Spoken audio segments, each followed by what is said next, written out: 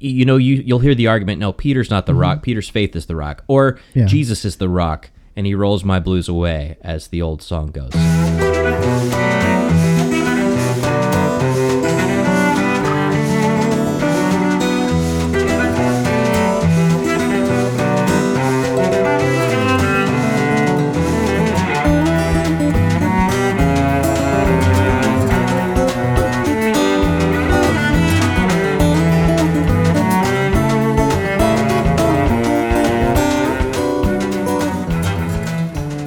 Hello, and welcome to another pedagogical episode of On the Journey with Matt and Ken. I'm Matt, he's Ken, and both of us came from various Protestant Christian backgrounds. I was a Wesleyan Arminian, he was a Reformed kind of guy. Former pastor, in Ken's case.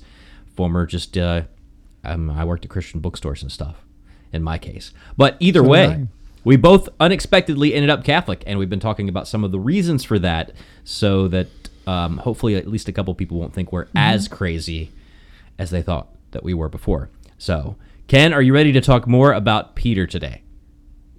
Yes, I'm ready to talk more. All right. And I want to begin by mentioning something. At the Coming Home Network, we sometimes play a game, or we sometimes have a show in which we talk about verses in the Bible that we never saw.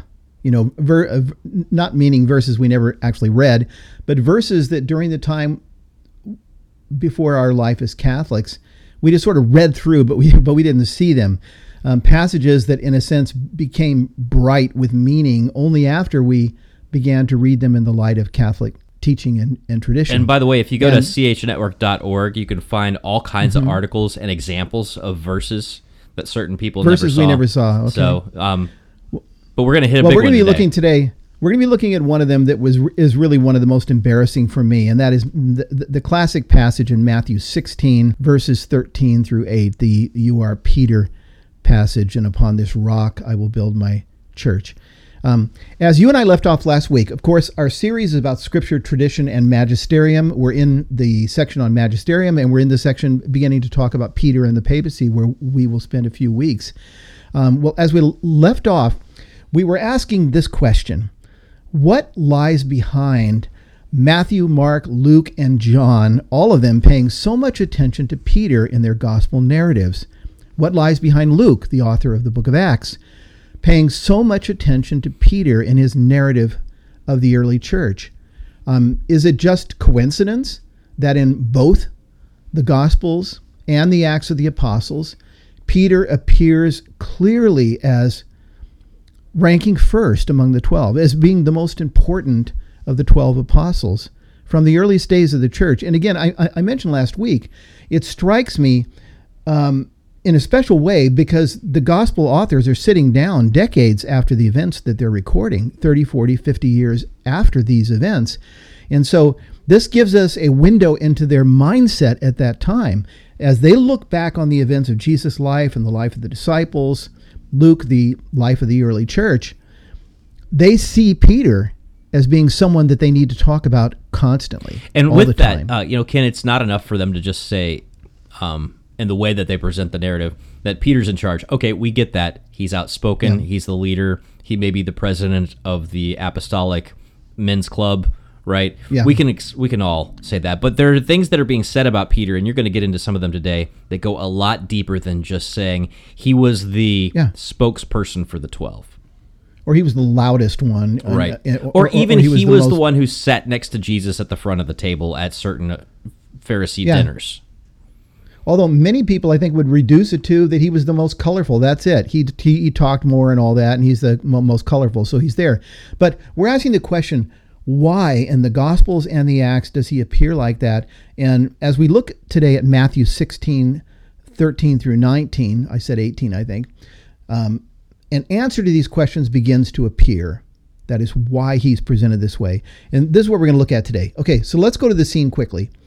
On their travels, Jesus has led his disciples north of the region of Galilee, in the Sea of Galilee, into an area referred to as Caesarea Philippi, where there was, and there still is, a massive rock outcropping about 200 feet high, about 500 feet wide, on the top of which there had been built a temple in honor of Caesar. And my understanding is that deeper in history, there had been a temple to the god Pan, but at the time, there was a temple to Caesar. So you've got this giant rock face, again, 500 feet wide, about 200 feet high, with a temple on the top to Caesar. The town is referred to as Caesarea Philippi. And it's with this background that Jesus stops and he asks his disciples a question. Jesus asks, "Who do men say that the Son of Man is?" Or, "Who are people saying that I am?" The disciples at this point begin to repeat what they've heard on the street. Some say you're John the Baptist. Others are saying that you're Elijah come back from the dead. Others are saying Jeremiah or some other one of the prophets. It's at this point that Jesus directs the question to them personally. Jesus looks at them and he says, "But who do you say that I am? Who do you say?" I mean, I understand this is what people are saying, or all kinds of suggestions floating around, but who do you say? Now, it's not clear, Matt, how each of the 12 disciples would have answered this question if each had spoken up in turn. We only know how one of the disciples answered it. In verse 16, we read, "Simon Peter replied, 'You are the Christ,'" that is the anointed one, the Messiah. "You are the Christ. You are the Messiah, the long-awaited Messiah, the Son of the living God." And at this point in the narrative, Jesus addresses Simon directly. In the presence of the 11, he addresses Simon directly, and Jesus makes a series of statements that are truly remarkable about the role that Simon is going to play in the church that he's come to establish. And as we work through the passage today, this is what I want to do, Matt. I want our readers, our listeners, our viewers, to notice 6 ways in which Jesus presents Simon Peter to the other disciples, to the 11, and also to us. And by the way, I want to give credit where credit's due. The structure of the way I've outlined the material today is something that I borrowed from Professor John Bergsma, professor of New Testament at Franciscan University in Steubenville, from his book, New Testament Basics for Catholics. I thought he laid it out in an interesting way, and I borrowed the structure of it. And he does a fantastic job. If you're looking for questions of typology, if you're looking for a whole bunch of just deeper things behind what you think you see in the New Testament, but you want to go layer after layer, he also has a wonderful thing, a commentary he did with Dr. Brant Petrie. So yeah, anything from Bergsma, worth checking out. Yeah, I like very much. Okay, so 6 ways in which Simon is presented to the 11 and to us. The first is this: Jesus presents Peter in the role of a prophet, first of all. And this is from verse 17. "And Jesus answered him," that is, when Simon said, "You are the Christ, the Son of the living God," Jesus answers him, "Blessed are you, Simon Bar Jonah, son of Jonah, for flesh and blood has not revealed this to you, but my Father who is in heaven." Now, of course, Simon's father's name was John, not Jonah. And so we ask, why does Jesus refer to him as Simon Bar Jonah, Simon, son of Jonah, the well-known Old Testament prophet? And the most likely answer is simply that Jesus is wanting at this point to emphasize the prophetic nature of Simon's pronouncement. In other words, the knowledge, he's saying, the knowledge you have, Simon, the knowledge you have of who I am, of my true identity as the Messiah, the Son of the living God, is not a knowledge that you came to by human means. This is something that was revealed to you by my Father in heaven. And so Jesus presents Simon as acting at this point in the role of a prophet. But that's just the beginning. So we'll roll forward. Jesus also presents Peter in this passage as the patriarch. I will even say as the chief patriarch of the new covenant people of God, the church. That is, Peter will assume the role in the New Testament that Abraham and Israel had in the Old Testament.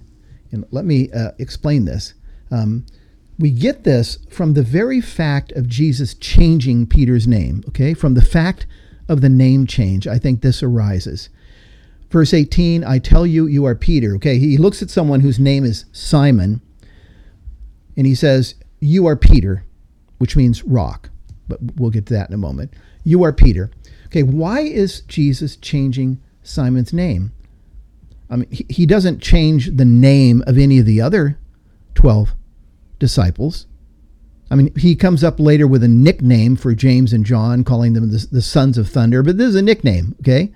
In the case of Simon, Jesus actually changes his name so that for the rest of his life, he is known as Peter. And by the way, there's no evidence in ancient Greek of the name Peter ever having been used as a name, okay? So Jesus is creating a new name, and he's changing his name. Okay, so why? Why does he change his name? And I think that if we go back to the Old Testament, we begin to understand why. Because it turns out, incidentally, I'll say, it turns out that the two most important patriarchs of the Old Covenant people of God, Abraham and Israel, well, they just happen to be men whose names were changed by God. Abram's name was changed to Abraham, which means the father of a multitude, because of the promise of God that I will make you a father of many nations. Jacob's name was changed to Israel, which in the Hebrew appears to mean something like one who strives with God. And I'm reading from Genesis 32, verse 28. Then he said, "Your name shall no more be called Jacob, but Israel, for you have striven with God and with men and have prevailed." So Israel means one who strives with God and, at least in Jacob's case, prevails.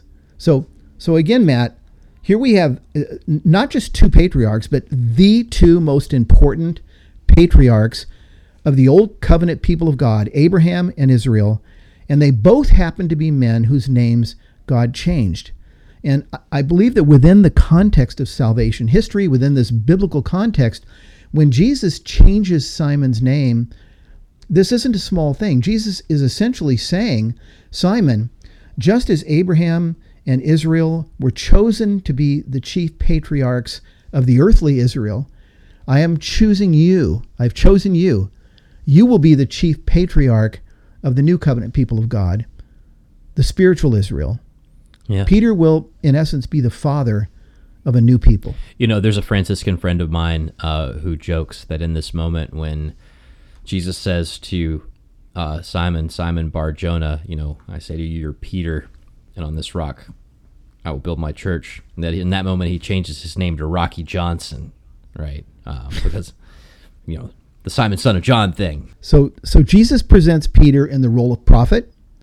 Jesus presents Peter in the role of patriarch, but he's not done. There's more. Thirdly, in this passage, Jesus presents Peter as the foundation stone of the new covenant temple that he's building. Again, verse 18, "And I tell you, you are Peter," which means rock. "You are rock, and on this rock I will build my church, and the gates of hell shall not prevail against it." Now, this is something I didn't understand either until I came to understand more of the Old Testament context and Jewish tradition as well. So we need to look within the Old Testament context on this one as well. The center of worship for the Jewish people, the Old Covenant people of God, was the temple that had been built by Solomon. This is where God dwelt among his people. This is where the cloud of glory actually descended and filled the Holy of Holies, where the Ark of the Covenant resided.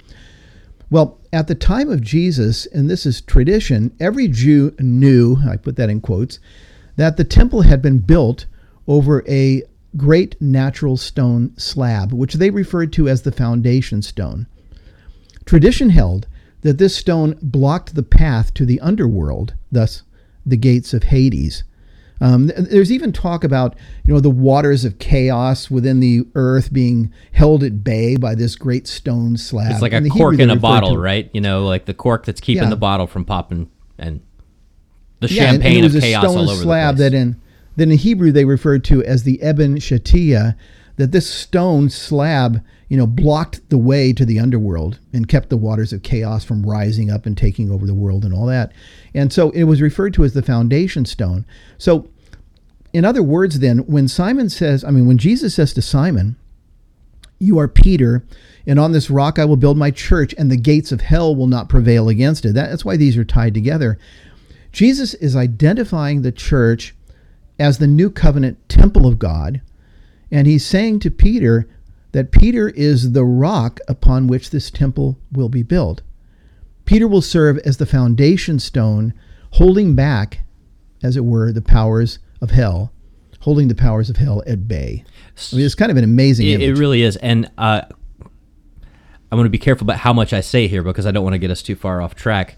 But Jesus also says, destroy this temple and I will, build it back up in 3 days. So the body of Christ is the temple too. And so even by Peter being put in charge of the church, he's being put in charge of the body of Christ, right? As St. Paul will articulate so well. But there's another passage in this that really, you'll hear the argument, no, Peter's not the rock, Peter's faith is the rock, or Jesus is the rock, and he rolls my blues away, as the old song goes. And there's, all the Psalms about God as the rock. But when you look at this passage from St. Paul that I also never saw, in the same Ephesians chapter 2 that has the verse most invoked for faith alone, right? Not long after, it says Paul, and this is verse, 20, he says that you are no longer foreigners and aliens, but fellow citizens with God people, members of God's household, built on the foundation of the apostles and the prophets, with Christ Jesus himself as the chief cornerstone. There's not some sense that it's either Jesus or it's Peter. Right. That's the rock. Yeah. Christ is the chief cornerstone, and these apostles are foundations. You even see that in the book of Revelation, right? This idea of the apostles as foundation. They're like the building blocks that Jesus uses to go, because you don't have a building if you just have a cornerstone. You build around it too, right? 1 Peter chapter 2, we are stones being built up into a holy temple. The thing is, these images can be used in multiple ways and in overlapping ways. Since you brought it up, in the Old Testament, God is the rock upon which we stand, and yet Abraham is referred to as the rock in that passage that says, "Look to the rock from which you were hewn." So Abraham is the father of the Hebrew people. He's the first great patriarch. He's also the rock. Well, yes, the new covenant temple of God, the church, is being built on the foundation of the apostles and the prophets, all as stones.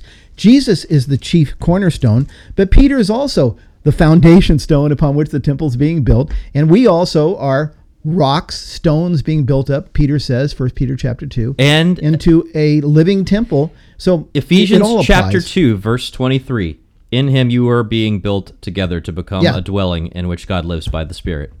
These don't, and this goes back to just a way of seeing Scripture that was unfamiliar to me. I thought either the Bible says this or it says this, and there's so much both and going on in the Scriptures, layer upon layer upon layer. So, and the important thing here is that Jesus is speaking to Peter. I mean, all 12 are standing there, and yet, as we're going to see in a moment, he's using singular pronouns all the way through, singular second-person pronouns. He's saying Peter. So it is Peter who is presented as a prophet here. It's Peter who is presented as patriarch of the new covenant people of God in the role that Abraham and Israel had in the Old Testament. And now it is Peter who is presented as the foundation stone, holding back the waters of chaos, the gates of hell not being able to prevail. But that isn't the end of it. Jesus goes on. And fourthly, Jesus also presents Peter here. This one's a really beautiful one. As Jesus presents Peter as the royal steward of the kingdom that he's come to establish. The chief steward of God's new covenant household. And we get this from verse 19 again. I will give you the keys to the kingdom of heaven, and whatever you bind on earth shall be bound in heaven. Whatever you loose on earth shall be loosed in heaven. I will give you the keys to the kingdom of heaven. Once again, Matt, this is language that takes us straight back into the Old Testament scriptures and the role of the chief steward in the household of King David. In our government, we see the parallel. In our government, we have someone we call a president.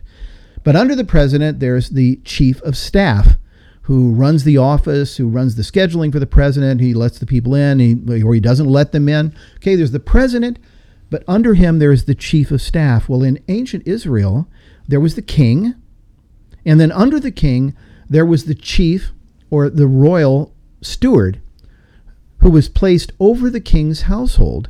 This person, the chief steward, the royal steward, possessed the keys of the palace. It was he who could open or shut. It was he who was in charge. And we get a picture of this in Isaiah chapter 22. We read about someone who held this office whose name was Shebna. Because he was proven to be unworthy, Shebna is being removed from his position, and he's being replaced by another named Eliakim. And I want those listening or watching, just listen to how this office of chief steward is described. Because, I mean, as a Catholic now, I have to admit, you read this and it sounds an awful lot like the way the Catholic Church or Catholics describe the Pope. Listen to how this chief steward is described in Isaiah 22, verses 20 through 22. In that day I will call Eliakim the son of Hilkiah, and I will clothe him with your robe, and will bind your belt on him, and will commit your authority to his hand. He shall be a father to the inhabitants of Jerusalem, and to the house of Judah. He will be a father. What does Pope mean? Italian? It's Papa, right? Right, it's father. Is this an Italian familial kind of word for Papa?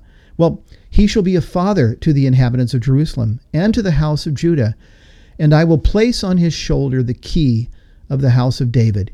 He shall open and none shall shut. He shall shut and none shall open. The chief steward is a father to the people of God under the king. He holds the keys to the palace. He opens, he shuts, he has authority over the household. And when Jesus says to Peter, I give you the keys to the kingdom of heaven, whatever you bind on earth shall be bound in heaven. I mean, he is clearly referring back to the language here of Isaiah chapter 20. And he's clearly saying to Peter that in the kingdom that he has come to inaugurate, Peter is going to serve as the chief or royal steward over the household of God, over the new covenant household of God. And that's an amazing picture that I never heard or thought of until I began to study the Catholic point of view. I had never heard that passage from Isaiah until I started to read into the arguments, because in the case of Eliakim, he receives an actual key that he carries basically in his breast pocket, among other things. I mean, that's a colloquial way of putting it. Peter does not receive an actual key, so whatever authority he's getting is a symbolic power over the new household. Jesus is son of David, right? Yep. And this is a kingdom that has come back in full force, expanded and anew. So if anything, and you said this all the time when we were talking about miraculous meals leading forward to the Eucharist, the new covenant fulfillment is always bigger and better and bolder and spicier and new and improved compared to the Old Testament image. In the new covenant, you take the old covenant image, which is a type, which is a shadow, and you just blow it up. So if there's a chief steward in the Old Testament, and we're going to look at this more in weeks to come, but this was a position, of course, in which there was succession. There wasn't just one chief steward. When that chief steward died or was removed, another one was put in his place. And so, but if there's a chief steward over the household of the kingdom of David, then how much more will there be a chief steward, a royal steward over the household of the king who is the son of David, the Messiah? Yeah, in the new covenant. Okay, but Jesus isn't done yet. Number 5, Jesus presents Peter as the chief rabbi of a new Israel. He presents Peter in the role of a chief rabbi, the chief rabbi of a new Israel. Verse 19 again, I will give you the keys to the kingdom of heaven. Whatever you bind on earth shall be bound in heaven. Whatever you loose on earth shall be loosed in heaven. In terms of the Old Testament parallel that we've just looked at from Isaiah 20, binding and loosing refers to the authority of the chief steward to open, to close, to lock, to unlock. But at the time of Jesus, these words binding and loosing had another meaning. They were used at the time to speak of the authority of the rabbis to render official judgments, official interpretations of the Jewish law. And I want to read quickly a passage here for you, Matt. This is from the Jewish historian Josephus, first century historian. In his book, The Wars of the Jews, he refers to this rabbinical authority. Listen to what he says. And now the Pharisees joined themselves to her to assist her in the government. And by her, he's referring to the Hasmonean queen Alexandra, who reigned for a time during the 1st century BC. This is what he says. These Pharisees artfully insinuated themselves into her favor by little and little, and became themselves the real administrators of public affairs. They banished and reduced whom they pleased. They bound and loosed at their pleasure. And, to say all at once, they had the enjoyment of the royal authority. Okay? So this language of binding and loosing doesn't just refer back to Isaiah and the chief steward's role. It was used at the time to talk about the authority of the rabbis, and it would be the special authority of the chief rabbi.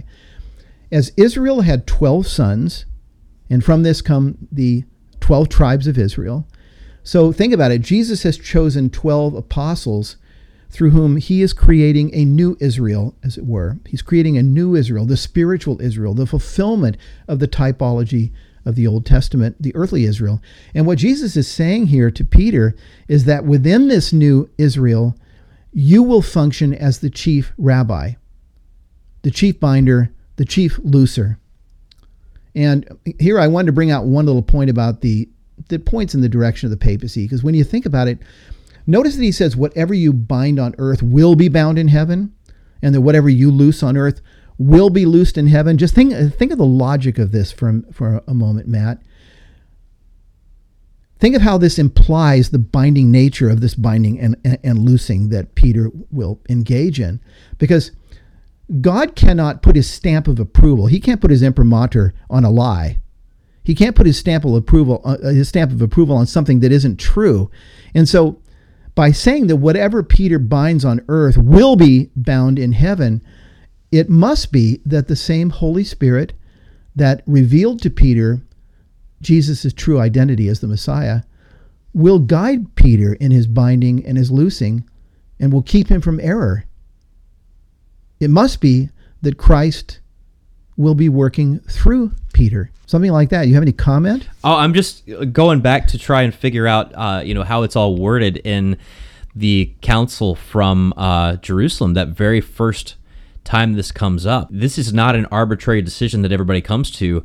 Not only is Peter, saying in communion with everybody else, it has seemed good to the Holy Spirit and to us. Part of the decision-making process is, does this line up, with things that we have already heard through the law and the prophets, right? There's this sense that it's got to be in continuity with the speaking of the Spirit. It's got to be in continuity, with everything that's been taught to them so far and what they have as Scripture. This is not Peter. You have the floor. Do anything you want to, right? Yeah, just say what you like. No, he's a steward, and it goes back to this whole idea of even as a rabbi, he's a steward. He cannot come up with anything new. He can only take what a rabbi could do, right? Which is take what's been handed to them and interpret it, preserve it, and pass it on. Yeah, render judgments. Yeah. Thanks, though. Great point. Yeah, he's taking, like a rabbi, taking what is there and applying it. So let's move on to the sixth one, though, and then we'll look at a few objections. So just think of it so far. And again, I'm wondering what the 11 are thinking to themselves. They're standing there in this crowd, and suddenly Jesus is looking directly into Peter's eyes, and he presents Peter to the 11 and then to us. He presents Peter in the role of a prophet. He presents Peter in the role of a patriarch, the patriarch of the new covenant people of God. He presents Peter as the foundation stone of the new covenant temple that is being built in his name. He presents Peter as being in the role of the chief steward over the household of God, the royal steward. He presents Peter as being the chief rabbi who binds and looses. And then last of all, he's presenting Peter as the chief forgiver of sins. And again, it's by using the same language, the chief forgiver of sins, because while binding and loosing, it speaks of Peter's authority as chief steward and as chief rabbi, that is the chief teacher of Israel. In Matthew 18, verses 15 through 18, Jesus uses this exact language, binding and loosing, to refer to the retaining and forgiving of sins. Okay? Whatever you loose on earth will be loosed. That is, sins you forgive, they are forgiven. Sins you do not forgive, they are not forgiven. And again, this comes up in John chapter 20, verses 22 and 23, where Jesus in the upper room breathes on his disciples and he says, receive the Holy Spirit. If you forgive the sins of any, they are forgiven. If you retain the sins of any, they are retained. So we've got this parallelism in the New Testament between this language about forgiving sins and the language about binding and loosing that make it clear that they apply in both directions. And I want to make one more comment on this. In Revelation chapter 1, verse 5, Jesus is described as the one, here's the both and again. Jesus is described as the one who has, quote, loosed us from our sins, unquote. And yet in Matthew 9, verse 6, Jesus said, the Son of Man has authority on earth to forgive sins. Remember the situation with the paralytic let down through the roof? And Jesus said, so that you will know that the Son of Man has authority on earth to forgive sins, he said to the paralytic, arise, take up your bed and walk. Well, Jesus has authority on earth to forgive sins. Jesus breathes on his apostles and he grants to them the authority on earth to forgive sins.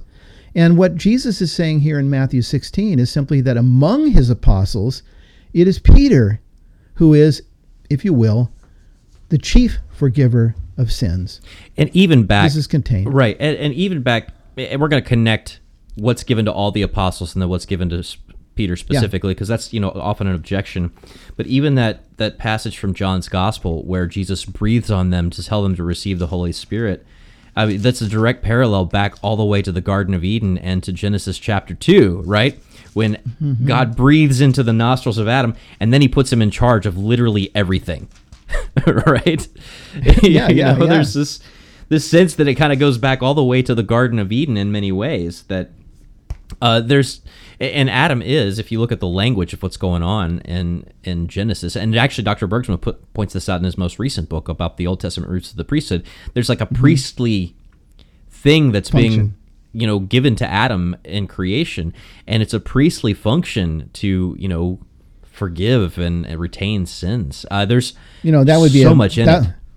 That'd be a great series for you and I to do, to track the concept of the priesthood through Scripture and into the early church. Well, luckily we don't have to, because Dr. Bergsman always just wrote a whole brand new book about it. So, well, okay, just tell everybody we can just tell everybody to read books and not do any. These episodes could be a lot shorter, couldn't they?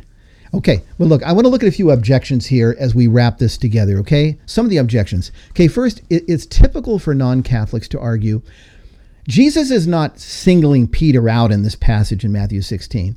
It's just that when Peter said, you are the Christ, the Son of the living God, he was simply speaking for all the disciples.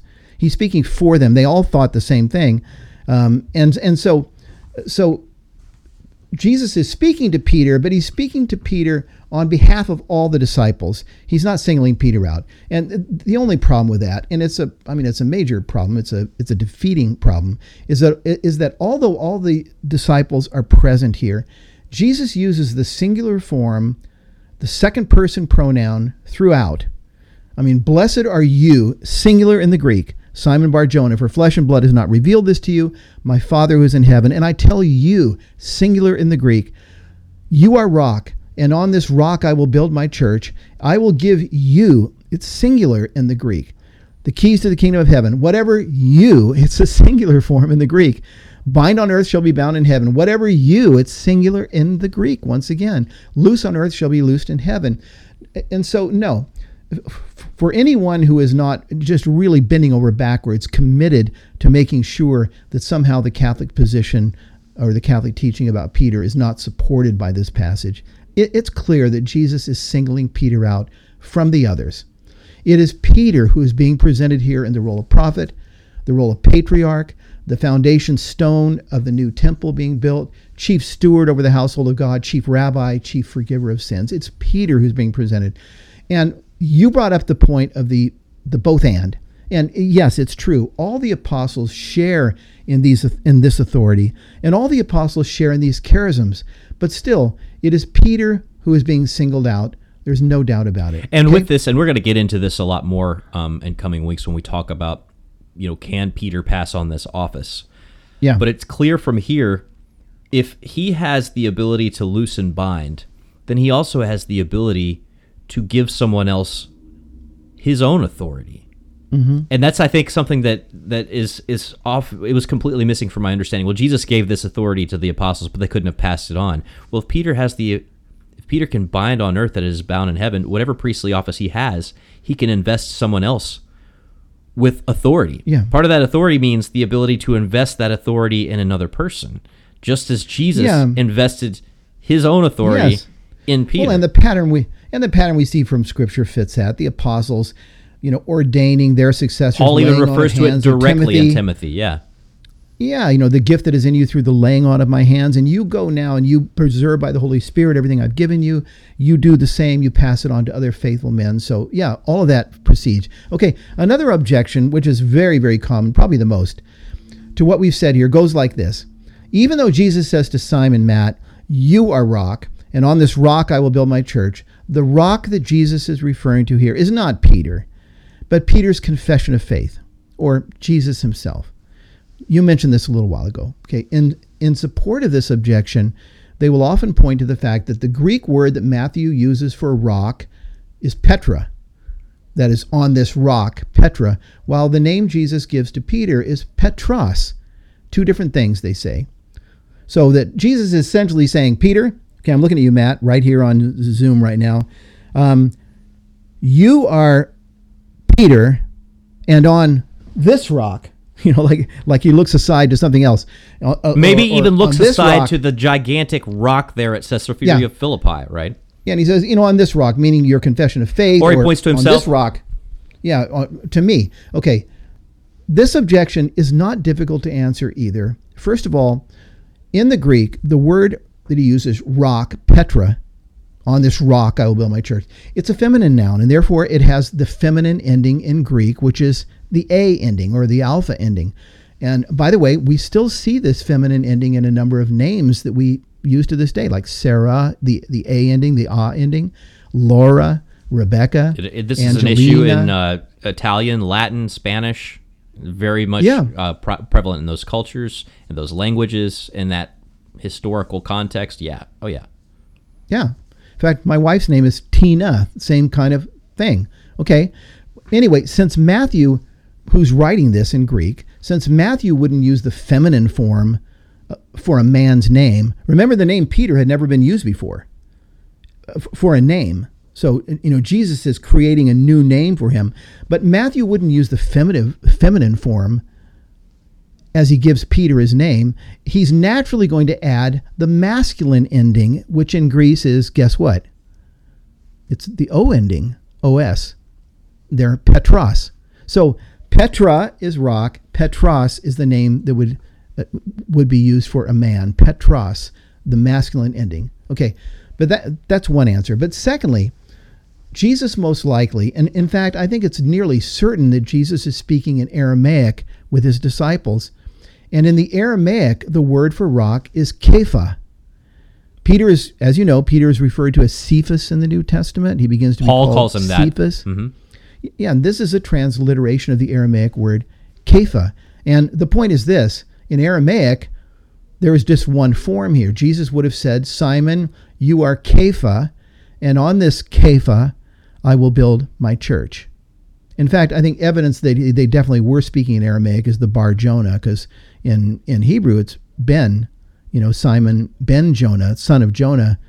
In Aramaic it's Bar Jonah. So that's another little hint that we have Aramaic behind here. But so Jesus would have said, Simon, you are Kepha, and on this Kepha I will build my church. There would have been no confusion. And Protestant scholars admit this. Here's D.A. Carson, one of the most important New Testament scholars living today. The underlying Aramaic is in this case unquestionable. That's what D.A. Carson says. And most probably Kepha was used in both clauses. You are Kepha, and on this Kepha. The Greek makes the distinction between Petros and Petra simply because it is trying to preserve the pun, which I didn't mention. And in Greek, the feminine Petra could not very well serve as a masculine name. Okay, with this, Petros. So let's just take the example of Jesus clearly speaking in Aramaic that we have from the cross, right? He says, Eloi, Eloi, lama sabachthani. And he pronounces it in probably a way very different than I just pronounced it. What he's doing is he's invoking the psalmist who says, my God, why have you forsaken me?" Mm-hmm. Mm-hmm. Well, Matthew, is that in Matthew's? I can't even remember whose account of this is, right? It's a couple of different accounts, but I can't remember which gospel accounts that shows up in. I don't remember now either. But it's a way of saying, the crowd who speaks Greek or possibly Latin is saying, I think he's calling Elijah. Well, why is that why are Jesus' words put in Aramaic there and not, why doesn't the gospel writer just say, then Jesus said, my God, why have you forsaken me, in that particular instance? Well, because he wants to show what Jesus was saying in Aramaic so he can show that the people hearing thought he had called Elijah because they didn't understand the Aramaic, right? So, it doesn't make sense in other contexts to necessarily write everything that Jesus is saying in Aramaic. It makes sense to just translate it into the Greek because the gospel writers are writing in Greek. And the gospel writers are writing for this to go out to the world, so they're not going to use just the language. That and the a Hebrew lot of their people world would know. was Hellenistic and Greek speaking. Yeah. Okay, one more point on the rock. Finally, this. Okay, making the rock refer to something other than Peter. On this rock, meaning myself, or something else. Peter's confession of faith. It's just awkward. I mean, it's awkward in a passage in which Jesus is looking directly at Peter, speaking directly to Peter, and speaking specifically about the role that Peter is to play in the new covenant people of God. Every one of these 6 points is about the role that Peter will play. So it doesn't make sense to say, for him to say, Simon, you're like a prophet. Simon, you're going to be the foundation stone. Simon, you're going to be the patriarch. Simon, you're the rock. And on this over here, it's just an awkward construction. Here's how Lutheran theologian Gerhard Meyer sums it up. So this is a Lutheran theologian. With all due respect to the reformers, we must admit that the promise in Matthew 16, 18, and 19 is directed to Peter and not to a Peter-like faith. The argument about the primacy of the Pope must be argued from a right basis, not from the wrong basis. So as a Lutheran, he's saying, look, I don't believe in the primacy of the Pope, but we need to argue against the primacy of the Pope on a right basis. And this is not a right basis. He says, we just have to, with all due respect to the reformers, we just have to admit that the promises here are directed to Peter. They're not directed to a Peter-like faith. It doesn't. It's not talking about something else. Just keep on going down the list of things. I will give your faith the keys to the kingdom of heaven. Whatever your faith binds on earth will be bound in heaven. Whatever your faith looses on earth will be loosed in heaven. No, Jesus, he's not giving this authority to an abstract concept. He's not investing authority in Peter's mood.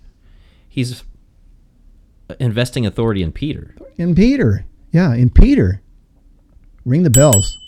Okay, now, on this subject, Matt, as we wrap this up, on the subject of Peter and the papacy, there's a great deal more to be said, and there are a number of questions. What about the idea that Peter went to Rome? Is that true historically? What about the idea that he has successors? What's all this?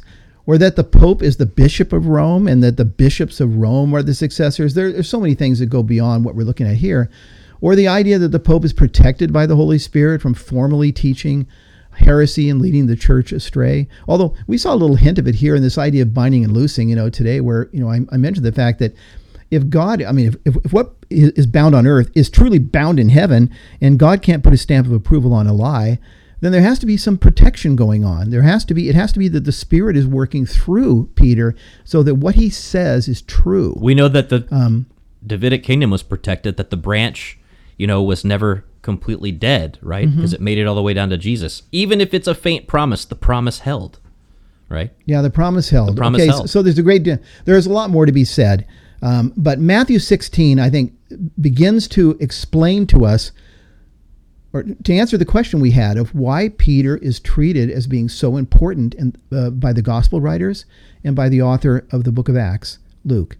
It begins to give us an answer, and that is because it's to Peter that Jesus said these things, and we're going to look into this more deeply next week. And we're looking forward to that. In the meantime, please do visit us at chnetwork.org, especially visit, if you go to our homepage and click on Connect, there's a bunch of different ways to connect with the Coming Home Network, but definitely click on the online community, or you could just type in community.chnetwork.org. We have all these kinds of discussions at greater length pretty much all the time. at the Coming Home Network's online community. So come visit us. In the meantime, I'm Matt Swaim. Thanks so much, Ken Hensley. We'll talk to you again next week. Good deal. Thanks, Matt.